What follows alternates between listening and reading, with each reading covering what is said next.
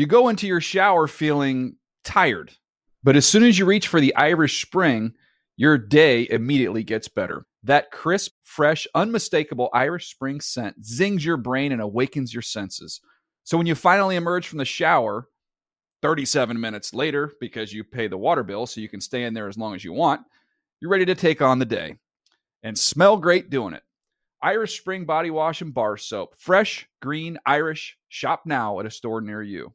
I'm late for a very important date. Time is running out to score adult theme park tickets at child prices from Undercover Tourist. This summer, make your Walt Disney World vacation more affordable than ever. Escape into a place where magic has the power to transport you into stunning worlds and your favorite stories for less. Buy from Undercover Tourist, an authorized seller, and link to official Walt Disney World apps so you can add on Genie Plus and Lightning Lane upgrades easy. Book your adult theme park tickets at child prices with Undercover Tourist now and save. UndercoverTourist.com. Hey everyone, this is Jodie Sweetin from the podcast How Rude, Tanneritos. I've been needing a quick getaway with my family, and the 2024 Hyundai Santa Fe is the perfect vehicle to take us there. It has standard third-row seating, so I'm able to pack my entire family, plus pets, in the car, while also having enough room for our camping essentials. Available H-Track all-wheel drive will get us through any dirt trails, and available dual wireless charging pads will ensure we never have to worry about getting stuck with a dead phone in the middle of nowhere. Visit HyundaiUSA.com or call 562-314-4603 for more details. Hyundai, there's joy in every journey. The Around the NFL podcast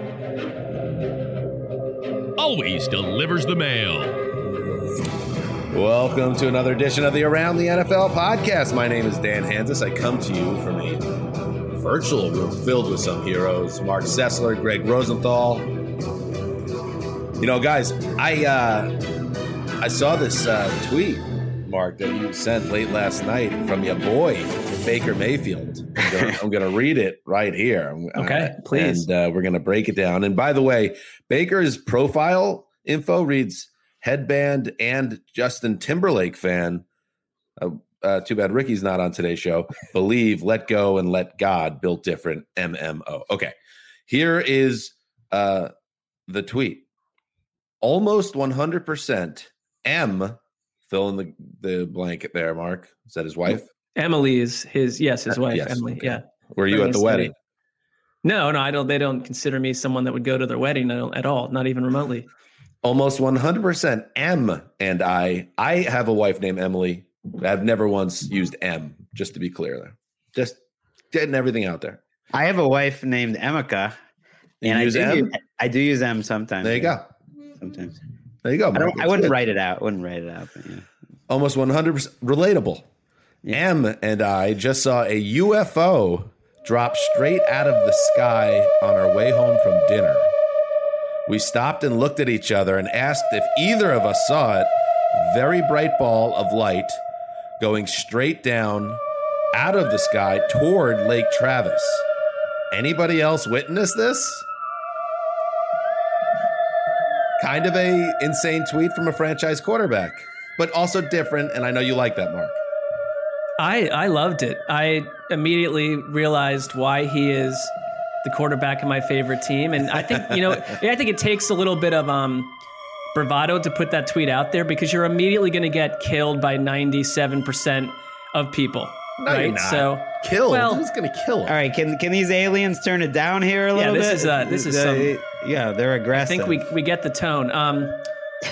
Look, I Mark's very believe serious about this. I believe him because I think this stuff is happening. I told you when I came. Well, you said you tweeted. Your tweet was, "This is my quarterback forever." Now, yes, this it is because finally won you over. Well, we had just gotten together actually last night, the three of us, and you guys ate some, if I recall, jerk chicken, and I had some curried vegetables. Very nice meal the three of us had. How repulsed were you by our eating? No, not at all. I don't. That's not who I am. That's not. I don't go down that road. And then I got home and I saw this tweet and I thought, the world is growing stranger by the minute, and no one is free of it. I couldn't be more excited that they had this spotting, and I believe you, Baker Mayfield and Emily Mayfield.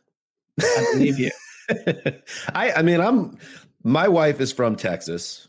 A lot of connections here, Mark. And She grew up outside. Well, where was she last night? I'm starting to get slightly suspicious.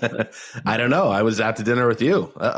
But she grew up in a small town outside of Waco, Texas, and really in the shadow of Fort Hood, the U.S. military base, where they do a lot of training and also experimenting with different equipment, some of it flying apparati, or is it just apparatus? And sometimes you would see crazy stuff in the sky.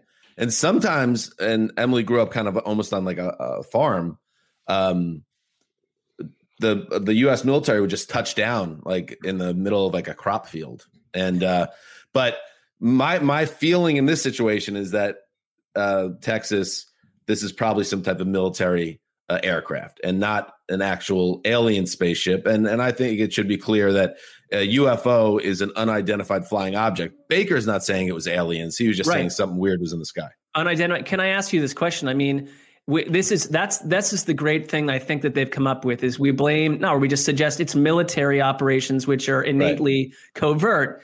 For me, and I am anti at this point after what our country's been through. I'm not digging into insane stuff, but I would say this, like, I am curious as to where our military got some of the incredible technology that is not used in common day practices. There are interesting reports, and there are actually like ex-military from the 40s and 50s who are like, I'm 95, come assassinate me if you'd wish, but I do have some things to share and I have secrets. So I think the umbrella of the military is one that allows us to quickly explain things away. But that's a talk for another time. I think they obviously saw something weird or ate something weird at dinner. Save it for the Heat and Light podcast. The reboot. Yes. Definitely. I think two things can be true, that there is some legitimate investigations and proof lately about life outside of this earth that's worth investigating, and that this thing they saw in the sky is probably easily explainable. That this one example, just because you saw something, I see things in the sky all the time, is there there's probably an explanation, why jump right to that? Sentient alien life form in this solar system beyond us. Well, what is sentient? You mean like kind of like us? Yeah, thinking beings in the solar system is. I would say I think that there's not it's unknown, but there's not a lot to suggest that as proof. But I would say this: what would be more American and megalomaniac to think that we're the only people amongst the billions of clusters and planets and stars and undiscovered corners of a universe that we only know half of 1 billionth % about. I mean, that we're the only, hey, look at us. And we figured it out, by the way. We've figured it out here in America. We are Get off the fence, by the way. Well, and also we're also doing awesome. Like, we're doing a bang up job. This earth is going to be in great shape a long time, and everyone's happy. Mark, Mars is like, though. Mars is like, great. You've landed on our planet. He said no. I was a little surprised there. He said no, basically. That's what I'm saying. I do think there is. In our solar system, I think that's a small little space. Got you. And what happened over in Roswell in 47? That's a question for another day. All right. Sure. What happened in Waco? That's a question for another day. Lots of suspect areas here. That's true. That's true. I'm with you, by the way. There's something. What happened at Baylor? That was a disaster too. Remember that? It's Baylor. That was an ugly time in Baylor's history, but it's not the full picture of the university. All right. Now I'm defending Baylor. I forgot. I forgot your connection to. I just meant that part of the world's had a lot of crazy. No, there's probably some really nice like science students doing nice experiments there too. So there are a lot of good happenings. Today's show is a good one. We have Mike Tannenbaum, former NFL general manager, and now he is doing his thing on the media side of things. In fact, he just he launched a website recently. The 33rd team. The 33rd team. So make sure you check that out. He's going to join us. We're going to catch up with him and talk about what's going on in our league. And we're going to do some quarterback talk. It's a good show. But before we get into talking about some quarterbacks in limbo and an article I wrote on NFL.com this week. Would you guys check out this Ravens overtime proposal? It's pretty interesting. I find it wild. Yeah. So this I'm reading off a PFT report. Per multiple sources with knowledge of the situation, the Ravens will be proposing a pair of overtime procedures premised on the concept of spot and choose. One team, there's still a coin flip. The team that wins the coin flip has the option or has the opportunity to spot the ball. So they could say anywhere on the field. And then the other team that loses the coin toss gets the chance to say, okay, we'll take the ball from that spot that you've set, or we'll defend from that spot. And I guess it takes away the chance on some level and makes it a choice for the two teams, and it would eliminate it would become sudden death again. It would revert to sudden death, but lessening the impact of the coin toss. Greg, what are your thoughts about this? I think it's fascinating. I'm all for innovative thinking. It makes me think there's not much chance of it actually passing because, they didn't do the 4th and 15 idea that they've talked about instead of onside kicks. This, to me, is similar. I think you can also choose, okay, I'll take the ball. And then if you win the coin toss and then the other team's like, okay, you get it at the 5 or what, I'm not sure what the order is.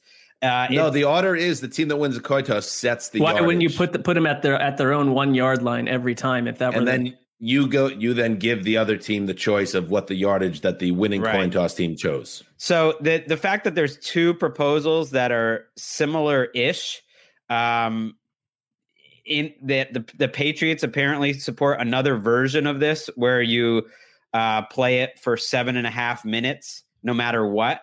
And the Ravens have one that it would be sudden death. Strikes me that the chances, they're already not aligned even which way to do this, that it's going to be tough to get a consensus. But I love it. I think it would give the analytics department something to do. I would not be trusting Andy Reid to just be making up his mind on the spot. I mean, these guys can't even, know when to take a timeout at the end of the half. So you better have your plan of what you're going to do coming into the game if you hit the overtime. But it's fun. Let's add some strategy. There's not that many overtimes anyway, so let's play around with them. I think John Harbaugh is very aggressive with his this time of year. With the Ravens always seem to come up with stuff like this. The analytics community will go nuts. And think about this: when NFL Twitter discovers a team that hasn't really dipped into analytics and they're taking the ball at their own 40 or something, and everyone's going absolutely nuts. There's going to be a lot of weigh-ins and a lot of opinions, and that is good and bad. But I think it's a spicy rule. Plus, approve. What if you have the Rams defense from a year ago and you're playing a mediocre offense and you're like, we'll say the 31. Let's not even make an even number. 31.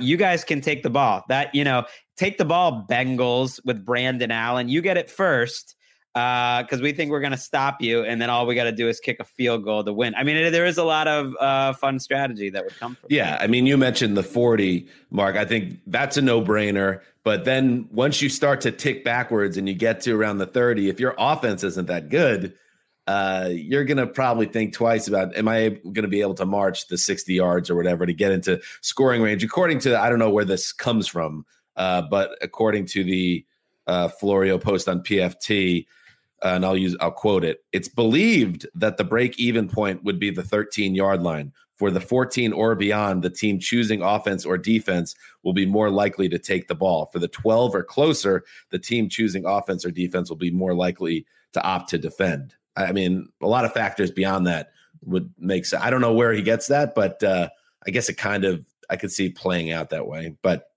I don't know the Belichick angle of it, Greg. So that's the other proposal. Does that mean that it would be the 10-minute overtime? And then Belichick saying there would be another 7.5 minutes? No, he's saying make it he's saying there's a regular 7.5 minute overtime period. So not even 10. You bump it down 2.5 minutes, and whoever's leading at the end of that wins. So no sudden death component at all. No sudden death, but in theory, if it would give the second team a chance, perhaps, to go back and score to match it. That would be fun. I'm all for shorter overtimes either. I don't need a long one. Interesting. All right. Good stuff. All right.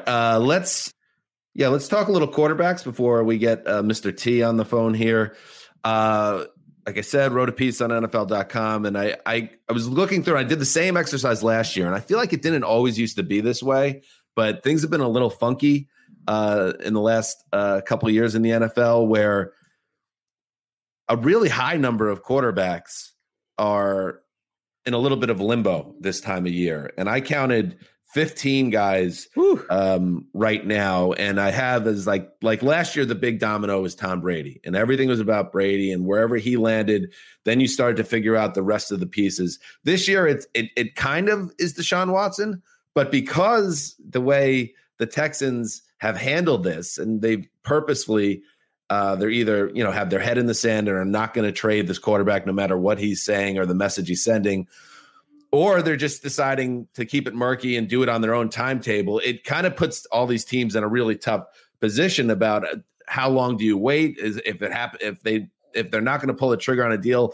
before the draft, you can't be passing on quarterbacks in the draft on the hope that Deshaun Watson comes available. So it's kind of a strange situation, but he's just like the first guy. And I'll use one example from this list, and I'd like to hear you guys, a quarterback that jumps out to you when you break down kind of where their paths can ride. So Jimmy Garoppolo for the 49ers, as an example. I think the best case scenario for Jimmy G is that the 49ers, they do their homework, they study all their options here, they kick the tires on Deshaun Watson, they look at the veterans out there, they check the draft class, and they say, you know what? We got this guy in our house. Let's give him one more try. And then Kyle Shanahan says, all right, he's our guy. Lets the media know that there's no drama, and he gets his shot. The worst case scenario, obviously, is they get a quarterback from an outside source, and Garoppolo gets put in this situation where his career goes from this perfect landing spot with San Francisco with great coaching and great personnel, and just gets sent to who knows where and just barely trying to hang on to a starting job in best case scenario in some type of camp battle. And then I think the most likely scenario is, and let me know if you agree, I do think he's their quarterback in 2021, despite all the smoke out there. If I had to guess, I don't see the same desperation with John Lynch and Kyle Shanahan, at least outwardly, that we saw with the Rams and Jared Goff. And I think it points to most likely him getting a do or die fifth season in San Francisco. I agree with that, because I think they know they're in a flexible position for Deshaun Watson. They are in the best position in my mind of any team in terms of being able to wait it out. They are not in the best position of having the draft assets like the Jets or some other teams, because number one, Jimmy G, people think, that Jimmy G contract, he's not making that much money. He's sort of at almost the minimum of what franchise quarterbacks are right now, which is like $25 million. You don't want to be paying Jimmy G that if he stinks, but there's no guarantees. The bigger thing is you can trade him, you can cut him, you can do anything with no cap hit whatsoever anytime you want. You can do it in August. You can do it in May. So they are in a unique position to wait out. They also know there might be a market for Jimmy G. I think the Patriots would gladly take on that quarterback contract depending on where they're at that point in the offseason. But I also think they look at what's around there and out there, and they don't see anyone better than Jimmy G. So they can just sort of hang tight. So I think you nailed it. But like I do, I think that in general, I kind of buy the idea that, yeah, we have faith in him. Yeah, we want to bring him back. There's whispers that they are interested in Kirk Cousins. There was whispers last year about Tom Brady. It's like, I think their thing is this, like the Deshaun Watson thing is a real possibility if they had a chance, because I think it's like, you don't do this to Jimmy G and you don't do it after everything you've said, unless you have a chance to get a franchise altering type quarterback that no fan of the 49ers would disagree with that scenario. I mean, for me, the Jimmy G thing, the experience has been rocked a little bit by his durability. Like we've seen 2 seasons of Kyle Shanahan in San Francisco totally sideswiped by him being out of the lineup. And when he's been in the lineup, I don't think he's nearly as good as that 5-game introduction he had when we were all writing amazing think pieces, because he looked like the next big thing. He's not been that guy ever since. All right, throw out another name there. I don't even care if it's on my list, but I bet he is. They won some playoff games. Poor Jimmy G, He threw like 7 passes on that Super Bowl ride. Go ahead, Mark. How about your guy, Sam Darnold? I think it's a very interesting case because, Sam Darnold, for someone that's essentially sort of struggled, but shown great moments, little moments too, that I think have kept the people that were fascinated with Sam Darnold when he came out of USC alive and in hope that he could restore his career. And you'd have to look at the Jets and say, yes, he was put in a terrible situation. So I'll start with the worst case scenario. I think that is, they have the chance to get Deshaun, or they just go take Zach Wilson at number 2. And Darnold's very brief but touted New York career comes to an end. Maybe he's shipped to a team like the Bears, and they don't have their act together. And then by 2024, he's hosting like Inside USC on Channel 97 here in Los Angeles, and he's out of the NFL. It's like, you're just out. Like, maybe you run out of chances, and there's too many good Mark Sanchez's job on that. I was going to say, is that a Sanchez hit? Is that? Well, because Barkley's still in the league. I was like, does Barkley have that job? I was like, no, Barkley's actually outlasting Sanchez quietly. It's kind of amazing how many USC quarterbacks wind up just on television. So I think that'd be the worst case, because it would make me sad. Liner could have been Liner. Yeah. Best case for me, and I think this is the thing. I could see this, and Dan, you kind of suggested this, and I don't know if they're wedded to the concept of this. It's a little risky if they pass up on someone who becomes great out of the draft. You keep Darnold, you've got this amazing chance to build around him for the first time. And I also do think that with Mike LaFleur coming in and running an offense that quarterbacks have thrived in, it's a Kyle Shanahan type offense, you might get the version of Sam Darnold that we've all waited for. I mean, it's just been someone who's been in a terribly unfair situation. That's your best case. What do I think will happen? I think they'll just be too compelled to move on, because because there's too many intriguing options, and the hype on Zach Wilson and the chance for Deshaun Watson, it's just too juicy. And I think because you can get something back for Sam Darnold and sell it as we're giving him a new opportunity too, that the divorce feels imminent. But it makes me feel a little bit sad for old school Jets fans, because I do think he can go on and succeed elsewhere. And if anything went wrong with what New York's behind door number 2 scenario was, and Darnold went somewhere else and led another team to the playoffs, oh boy. So I hope he winds up somewhere good. That's the Jets' worst case scenario. But you know what? And I think they're going to take Zach Wilson. There's a lot of breadcrumbs out there. You look at Move the Sticks, where he's mocking him, and you kind of connect some dots there. If that guy can play, it doesn't really matter. Unless Sam Darnold becomes Joe Montana, I think Jets fans are going to be okay with it. But you're right that there is a worst case scenario, and then any fan that's a fan of a tortured fan base or a part of a tortured fan base always imagines the worst case scenario that Darnold becomes the real deal. But ultimately, I think what Greg has been pounding the table about is it checks out. It's like Darnold did have 3 years. I know it was in a bad situation, but he had opportunities too to put more out there. And it's ultimately, I think, especially for a new regime with Saleh there and Douglas having total control, it's a little bit too much of a leap of faith to believe in Darnold still. And that's why I think they really should kind of reset things if they truly do love Zach Wilson or another quarterback. So it's funny because the Bears are the worst case scenario for everyone. Sorry, although the Patriots are pretty close right now. You would think they'd figure out how to make it better around them, but last year it was a pretty bad worst case scenario. I kind of think though that it's more likely he'll be there with a Zach Wilson type, which feels messy, but I think would be the right move unless you get a significant return. I don't know who's given up a 2nd round pick for Sam Darnold. Are they going to trade him for a 3rd? Maybe they would. I think everything you hear, Greg, is that there are people that like Darnold much more than you do. Who is it? I know you get don't, it though. Yeah. Okay, maybe it's the Bears, but I just don't know. Like, where are the teams that are giving up high draft picks for quarterbacks? Like, name them. I don't know who. Maybe the Bears you get a shocker like Denver. What about the Broncos? The Bears, the Patriots, and Denver are kind of the 3 that stand out. Right. And yeah, Denver, maybe it's a 3rd, or maybe 49ers? It's a 2nd. And you're right. Texans?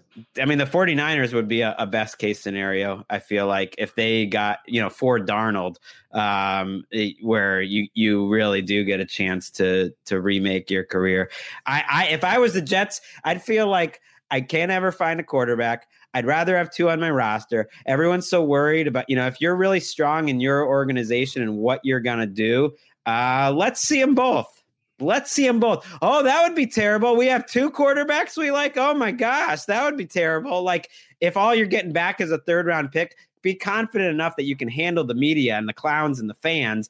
Right. And let's see what Darnold looks like because we never know. Maybe this Wilson guy's not going to look as good as we think, or let's see it play out. You are positing a scenario here that hasn't really been floated, though, Greg. Because we're not, and nobody really knows, but we haven't been hearing, the Jets, the most they can get for Sam Darnold is a 3rd round pick. Like, if that's the case, it does become a conversation. He's on the team, and we keep hearing from Jets reporters they're asking for a 2nd.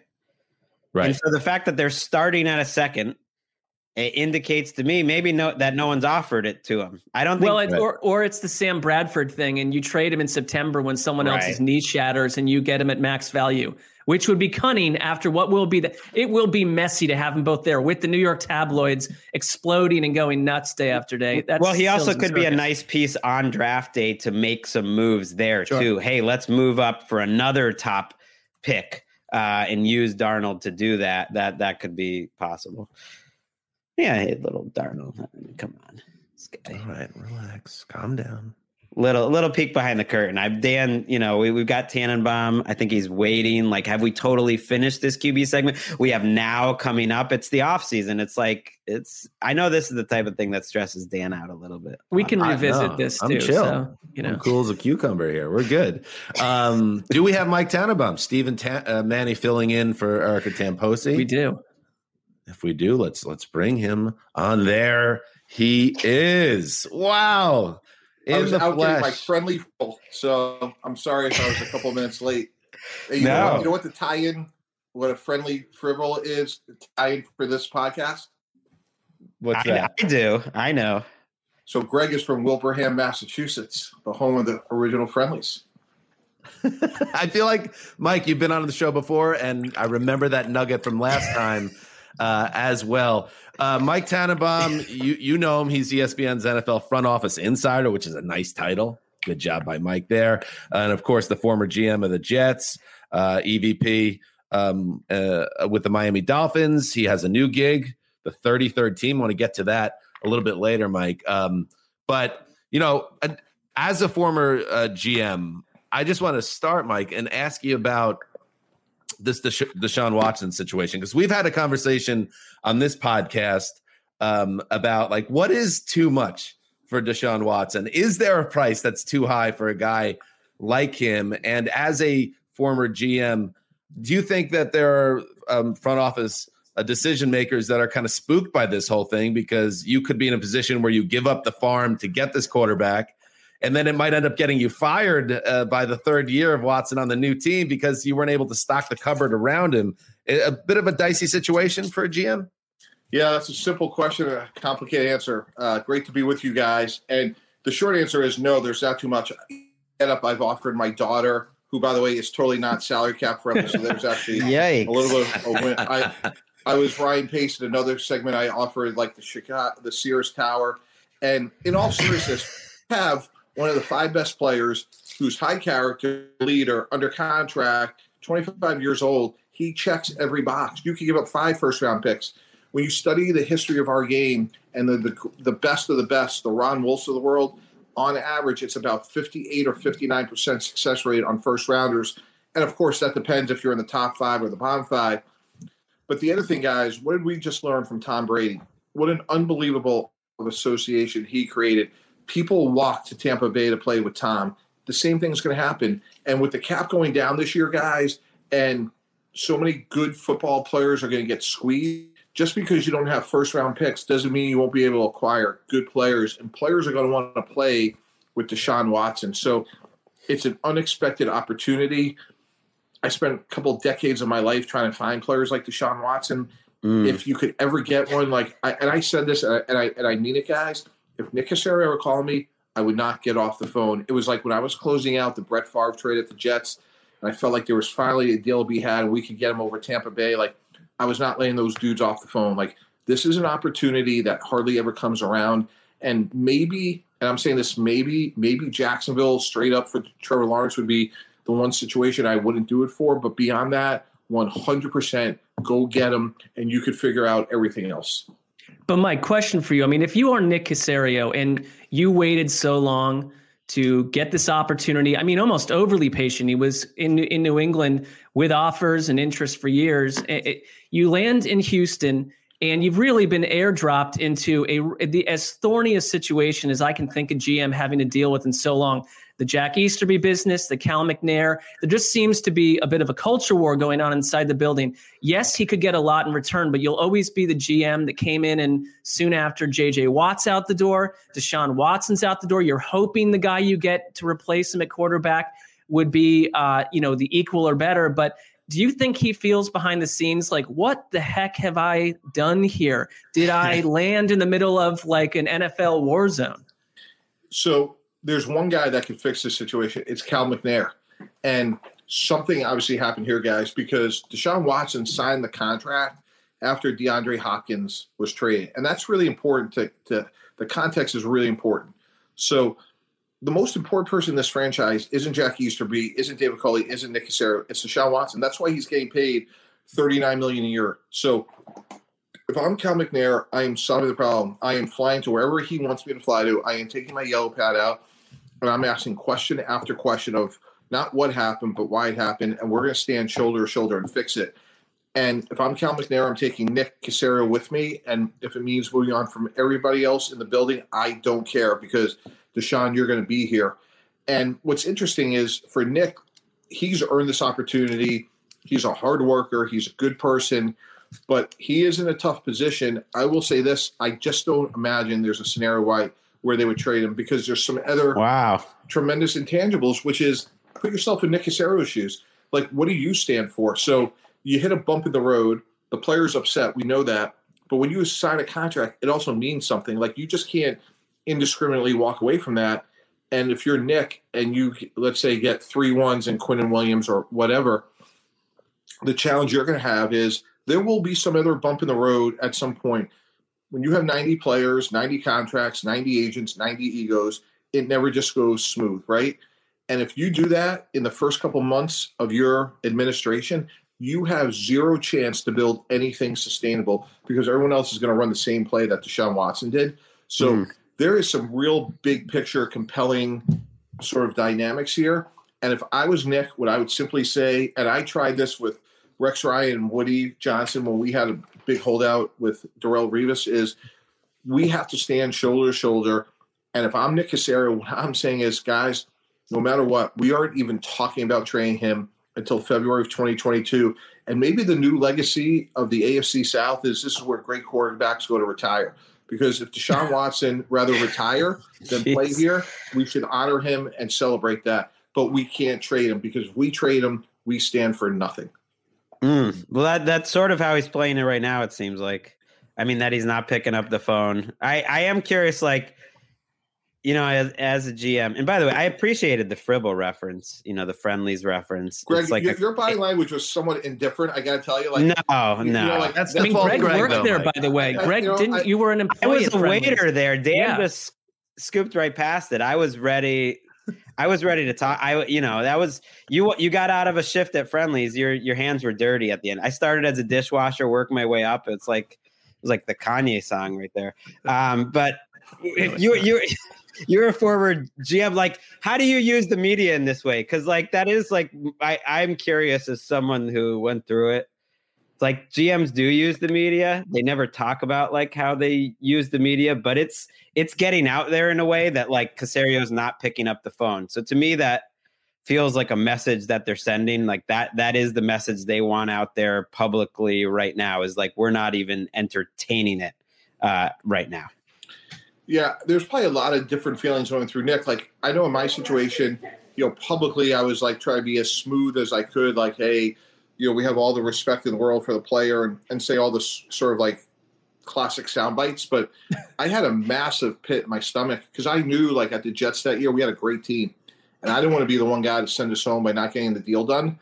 And Nick, you don't get these jobs without being uber competitive and wanting to win. I'm sure deep down, if you would just open up Nick Caserio and tear him in half, like, I'm sure he's having a lot of sleepless nights. And you can, it's interesting. I'm not so sure he's leaking that to the media because his audience really is Cal McNair and David Culley. Like, and then from there, it's obviously the locker room. I think the other interesting dynamic, guys, that again, there's so many layers to unpack here, but think about like you're trying to build like David Culley's 65 years old. He finally gets an opportunity of lifetime. How are you going to be able to attract a player to sign there until this is resolved? How are you going to convince Will Fuller like to come back to play for AJ McCarron? So this really is, and I've said this before, which is if they are going to trade them, they really need to do it ASAP.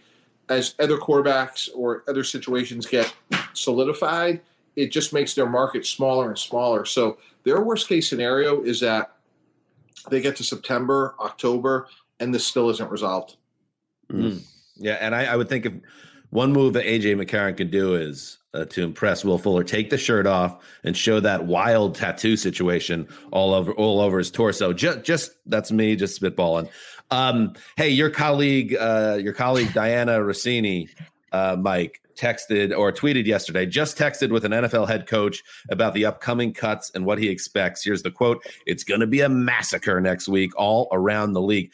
Does this feel to you, Mike, or Mr. T, as Francesa used to call you, does this feel like a perfect storm type scenario for smart teams that have some salary cap wiggle room right now? Yeah, I think teams are going to be rewarded for being patient. You know, it's interesting. You look at the J.J. Watt deal, and when you really think about it, I think J.J. Watt got a great deal for him, just from a standpoint when you think about his age, his injury history, and in 10 days, if the four of us were having this conversation, we would be saying, like, I can't believe that player X or player Y is out there. I think it's a great point, which is there will be some really opportunistic signings. And I think if we look at the two Super Bowl teams, you're going to see players like the Daniel Sorensens of the world, Sammy Watkins, and then, you know, with Tampa Bay, after Godwin, Levante David, and Shaq Barrett, you know, a lot of those players I don't think are going to do, like Ndamukong Suh's a free agent. Obviously, Antonio Brown and Gronk probably go back there at cheap prices, but I think a lot of good players will be available in the coming weeks. I would love to ask you this because this is hot on my radar.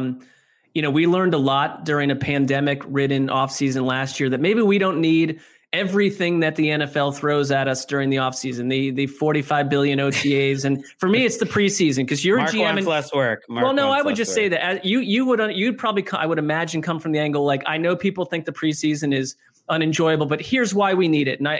But do we need as much of it? And do you feel like the way that they came to, decisions and cuts last year for you, is it something that you'd say less is more in this situation? Or do we go old school and bring it all back? The Snoopy Bowl, the Hall of Fame game, the whole thing.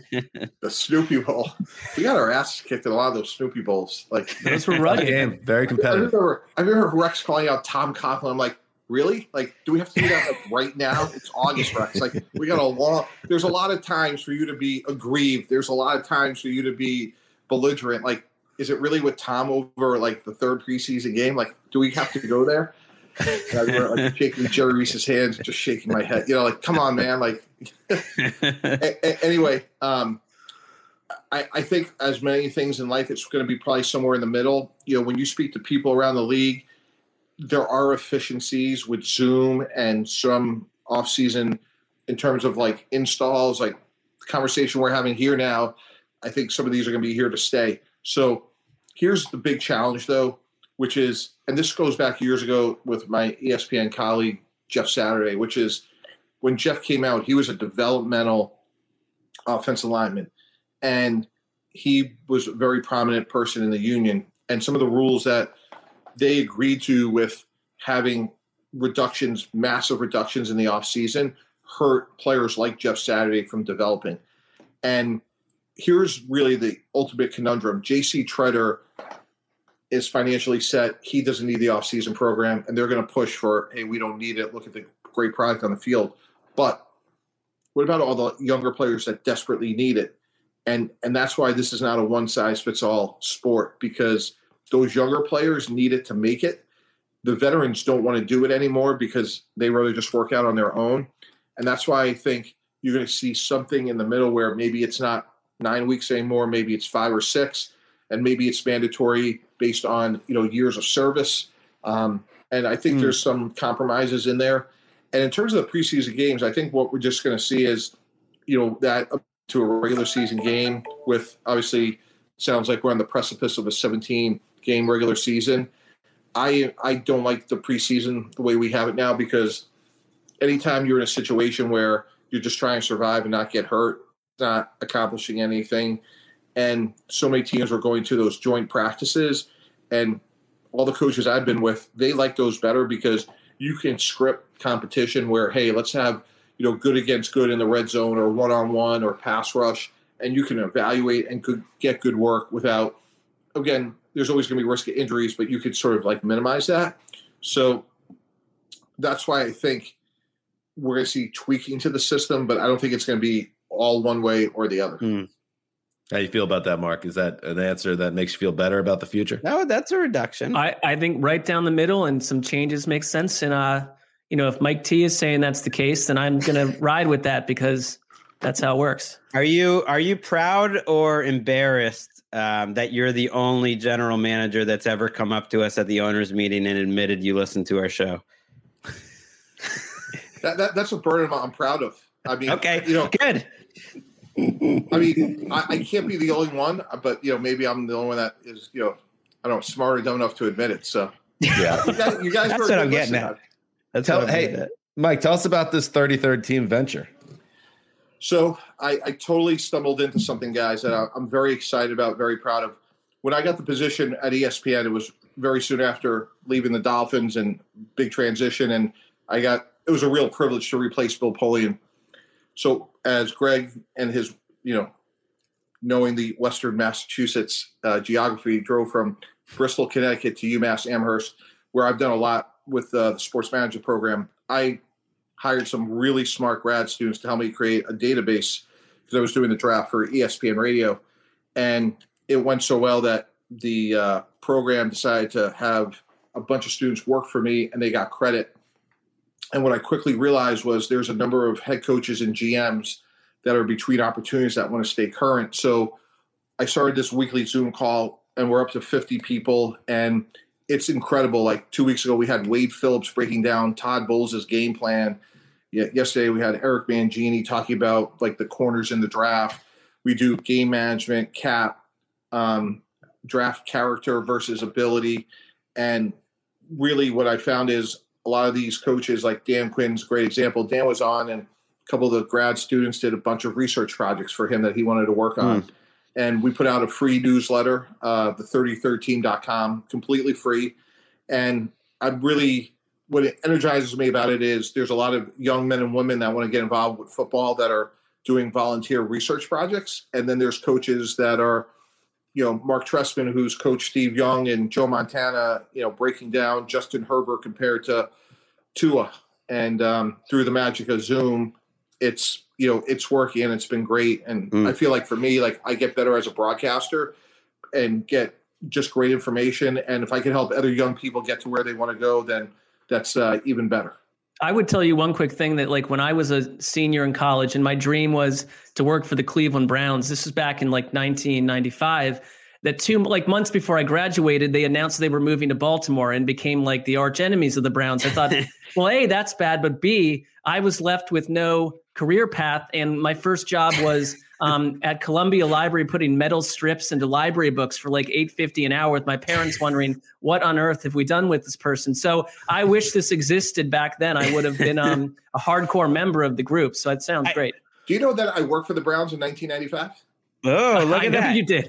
I know the history. Getting in your way. I mean, I think, Mark, if you want to you wanted your job. NFL, I don't know what the 33rd team guys feel like. I think you have to open up your mind to working for more than just one team. You can't just be like, I'm a Browns fan. I'm only working for the Browns. Screw you, the rest of the. Well, I was a child back then, Greg. I mean, I wasn't not the full blown mature.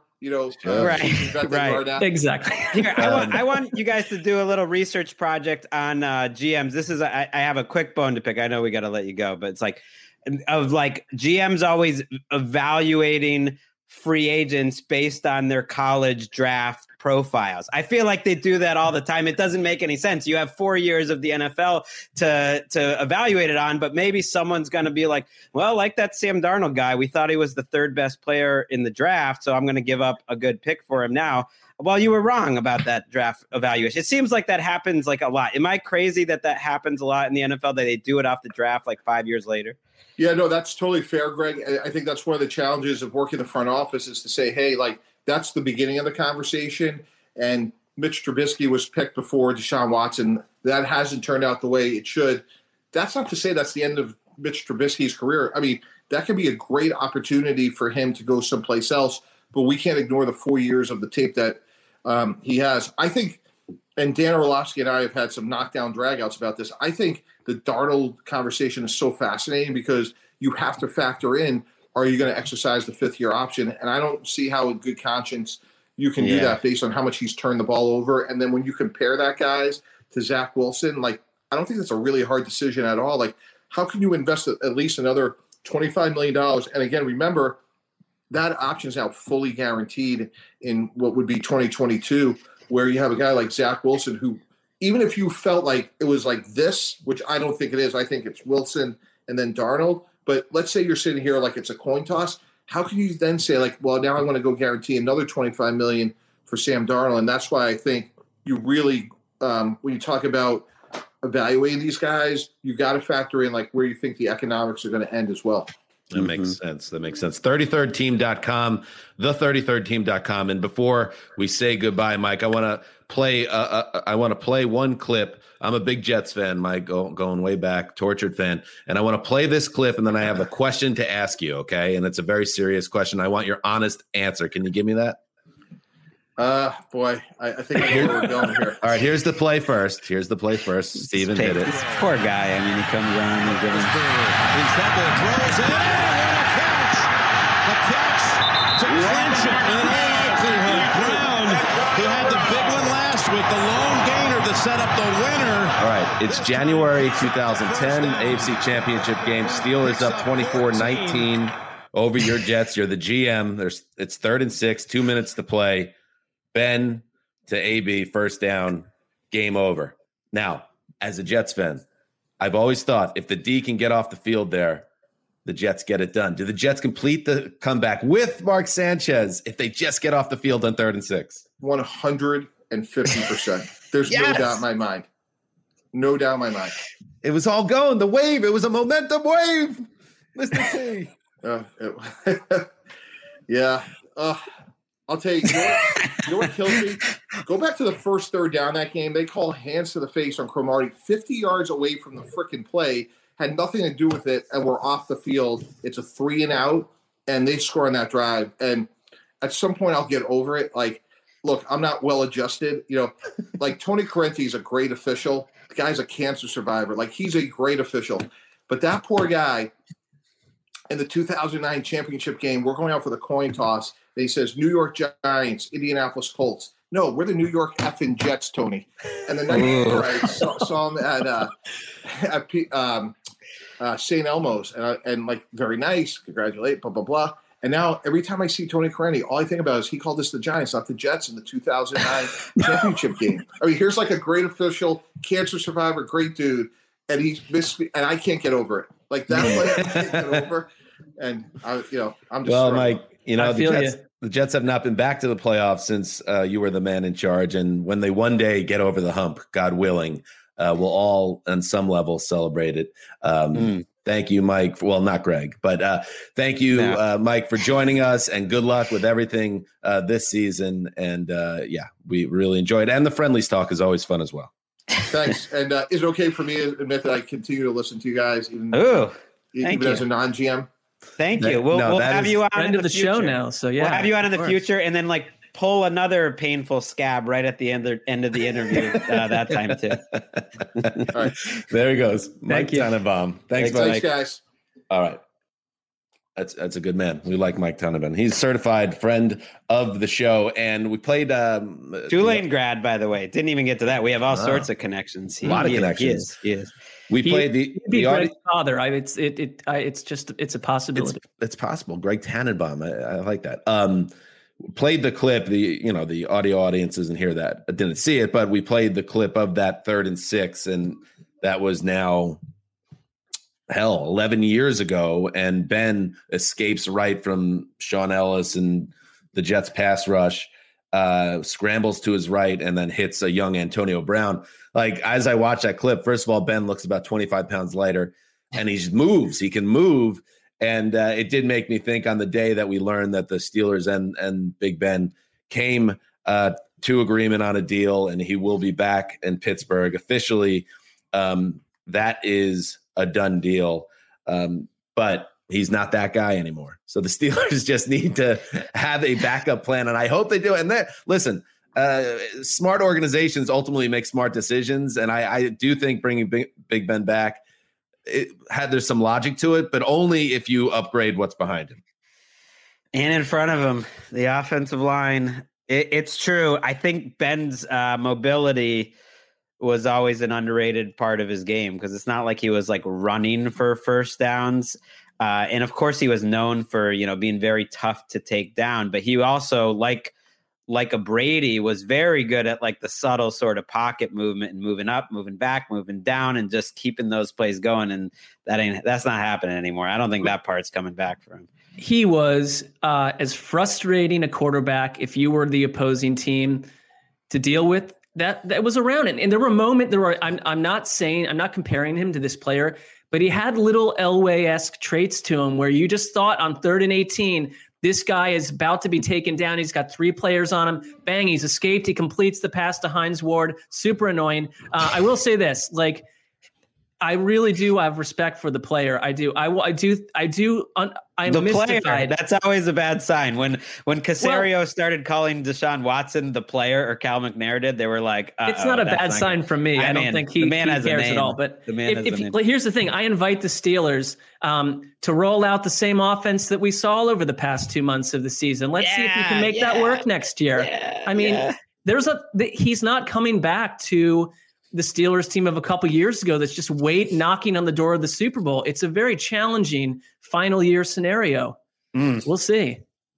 I'm with you. It's funny because you've been getting on me based on you two jokers. I wouldn't say that, but I want to see what they do in the offseason, because they have a lot of work to do. But you take that offense, you subtract 3 starting offensive linemen, you subtract Juju, James Conner, not that that's a huge loss. Hey, there's a lot going on. It's funny because you've been getting on me for being anti-Ben, and yet I really think of myself as I think he's one of the greats. I think he's underrated. For the first 10 until 2018, I don't think there's nearly as big a gap, for instance, between him and Drew Brees in terms of just who was a better player throughout their career. I'd give Brees the edge, but I don't think it's huge. I think he was basically, if you consider them in the same era, a solid number 3 behind Brady and Brees. Ben is an easy Hall of Famer. I don't know what. Right. There's nothing left for him to prove. It's just I think this could be an unpleasant final chapter. Now, I have been wrong about him. They kept his stats down for a while because of the way they ran their offense, but he was so efficient and so tough. Yeah, I mean, I'm certainly not saying that he's going to light it up next year. I think they need to just be smarter about. You can't run out Dwayne Haskins, and if things go sideways with Ben, or if he gets hurt, you got to do better than Mason Rudolph. Speaking of, you mentioned Drew Brees, and just circling back before we say goodbye to our conversation before Mr. T, I have Jameis Winston on my list of 15 quarterbacks in a bit of limbo here. And, for that, I had best case scenario because Rap Sheet reported on Super Bowl Sunday that he was in the driver's seat, Winston was, for the Saints starting job. The wide assumption was that Drew Brees was retiring. But then there was a report or a video that came out last week with Brees and his personal trainer, and he's setting personal records in sled pushing. And he still hasn't announced that he's retiring. And listen, by the time this podcast comes out, maybe he drops a press release. But it's becoming increasingly, possible that Brees actually does return. I know that he did rework his contract in a way that makes it seem like retirement is still imminent, but he still has to come to that decision as an athlete that I'm done. And I just wonder if the organization gives him the path and is okay with it. If Drew Brees actually does retire, and if that's the case, that would be really bad news for you, Greg, because you have so much invested in Jameis Winston. And the worst case scenario for Winston is that Brees doesn't retire, and Winston either has to decide to play an understudy again and hope he gets an opportunity, or he hits the open market, goes elsewhere, which would be bad news for Jameis Winston because he's in a perfect spot to reboot his career. He kind of needs Drew Brees to kiss off right now. And the longer it goes that he doesn't, I'm sure it's a source of anxiety for him. I'd be shocked if Brees comes back based on the fact that he signed this contract that kind of reduced his cap figure and his salary right now to make it easier. So you're right. He is stretching it out a little bit. And just retire. Like, what's the delay then? And why is he working out so vigorously? You're probably right that there's some second thoughts or third thoughts. I mean, yeah, the worst case scenario for Jameis is probably Chicago or being a backup somewhere. Chicago. A similar scenario that's pretty bad is returning to New Orleans and he pulls the okey doke and there's Taysom Hill starting that quarterback for week 1 again, and like you just sit there behind him. I would be intrigued to see him on the Patriots. That would be intriguing. I think who? Jameis Winston, but I recognize so ridiculous. I recognize that for my overly ambitious rankings, which I now regret, I was like, I would just knock all those quarterbacks down 10 to 15 spots. Like Boston radio, someone told me that they did it like an hour on WEI, which I appreciate. All press is good press, of just like making fun of how high I had Cam Newton ranked. So did they really? Oh, I don't know if that's true. Interesting. Well, Stephen Manny filling in again for Erica Tamposi. And by the way, Stephen Manny is our metric Svengali here at NFL Media. He knows where the bodies are buried, and it makes him very dangerous. So be on the right side of Stephen Manny is all I'm saying. How you doing, buddy? I'm doing all right. You know, I don't know about dangerous, but you know, every now and then I get to put together a PowerPoint with like smiley faces and frowny faces for the podcast, and that's about as dangerous as it gets. I could give you a frowny face. Well, you're dangerous for the shadowy league figures because you have to give them the report that's like, hey, this Around the NFL podcast does numbers. They deserve some moolah. Like it's just in the numbers. That's what we're looking for from you, Stephen. I don't know if we want to let it get to your head too much, Greg, but the numbers too late. The numbers do okay. And but there have to be a few shows out there that aren't doing well. Who are they? And can you share that information with us, please? Stop. And if you want to inflate, don't answer that, Stephen. If you want to inflate certain numbers for the purposes of getting us paid, we will maybe give you a little taste on the back end. So maybe this is stuff we should be saying offline. But yes, you know what I'm talking about, baby. It's a bribe. All right. Greg was mentioning that there was some incoming fire from people up there in New England. If you could ask Erica when she gets back to see if she could track down that radio slaughterhouse involving Greg Rosenthal, that would be awesome. I'm not too far away from there. We'll see what we can do. I'm in Rhode Island right now. Okay. Yeah, we can make that happen. Head over there. Greg, I know the feeling, Greg, by the way, because that happened to me. And I was actually in the hospital, but, you know, at some point had tweeted that if Josh Gordon went to the Patriots that I would drink bleach. You know, I just tweeted it out on like a Friday night sometime. And then totally normal tweet by a person. Sure.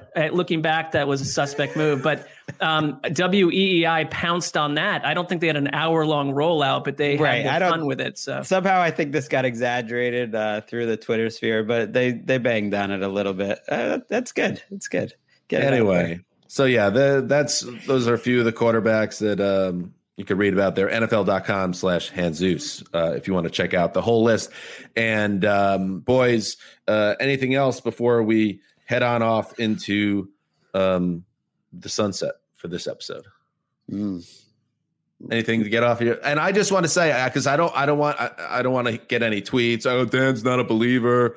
You know, he's a megalomaniac American or whatever that thing was. I do think there is life beyond where we are. I think it would be foolhardy to just assume that we're the only life form operating at the level we operate. Now, you could get into a situation, because I've watched enough Twilight Zones, and this is what you got to watch out for, that we're just assuming, is there anyone as smart as us? No. You got to worry about the guys with the giant heads and the extra large brains that it changes the shape of their head. Though the smarter beings that want to come and harvest this planet, that's what you got. I'm totally on board with that being a possibility as well. And when I use the word megalomaniac, I was not aiming that at you. I think that was aimed elsewhere, just so that's clear. Well, no, I think I didn't want to be seen as falling under that banner that you had hung up, you had hoisted up. Well, you're not. I like that you have the connection between like big heads means they're smarter because the dinosaurs. What else is in there?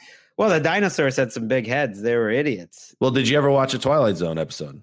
Well, you were born age 32. So, but no, like when the brain is really big in certain science fiction, it almost is like a mushroom, and it has to hold the brain that is so giant, and that's when you got to watch out. Can I just say, if you had like a massive brain and you could go anywhere, would you come and hang out with like people in like Chicago or Texas or Florida? I think you'd have better places to go around the universe. I would just imagine. Well, not right now. Yeah.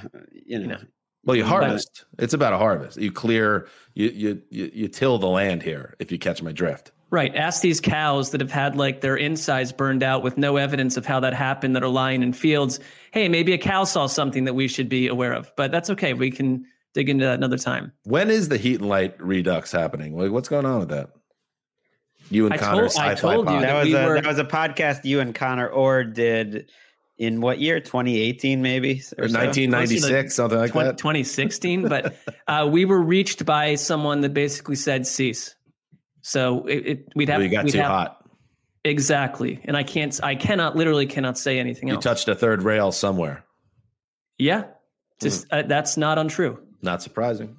It was like Easterby 6 years ago. Just it's why Mark's always had it out for him. That's a fair theory, but that's not. I'm not naming names, and we better wrap before it gets to Yes, we will be back on Monday with another edition of the Around the NFL podcast. Thank you to everyone who listens. Thank you to Stephen Manny for pinch hitting and doing great work as he always does. That man knows where the bodies are buried. This is Dan Hanzus signing off for the Quiet Storm and the Old Boss. Yes, until Monday, keep the call.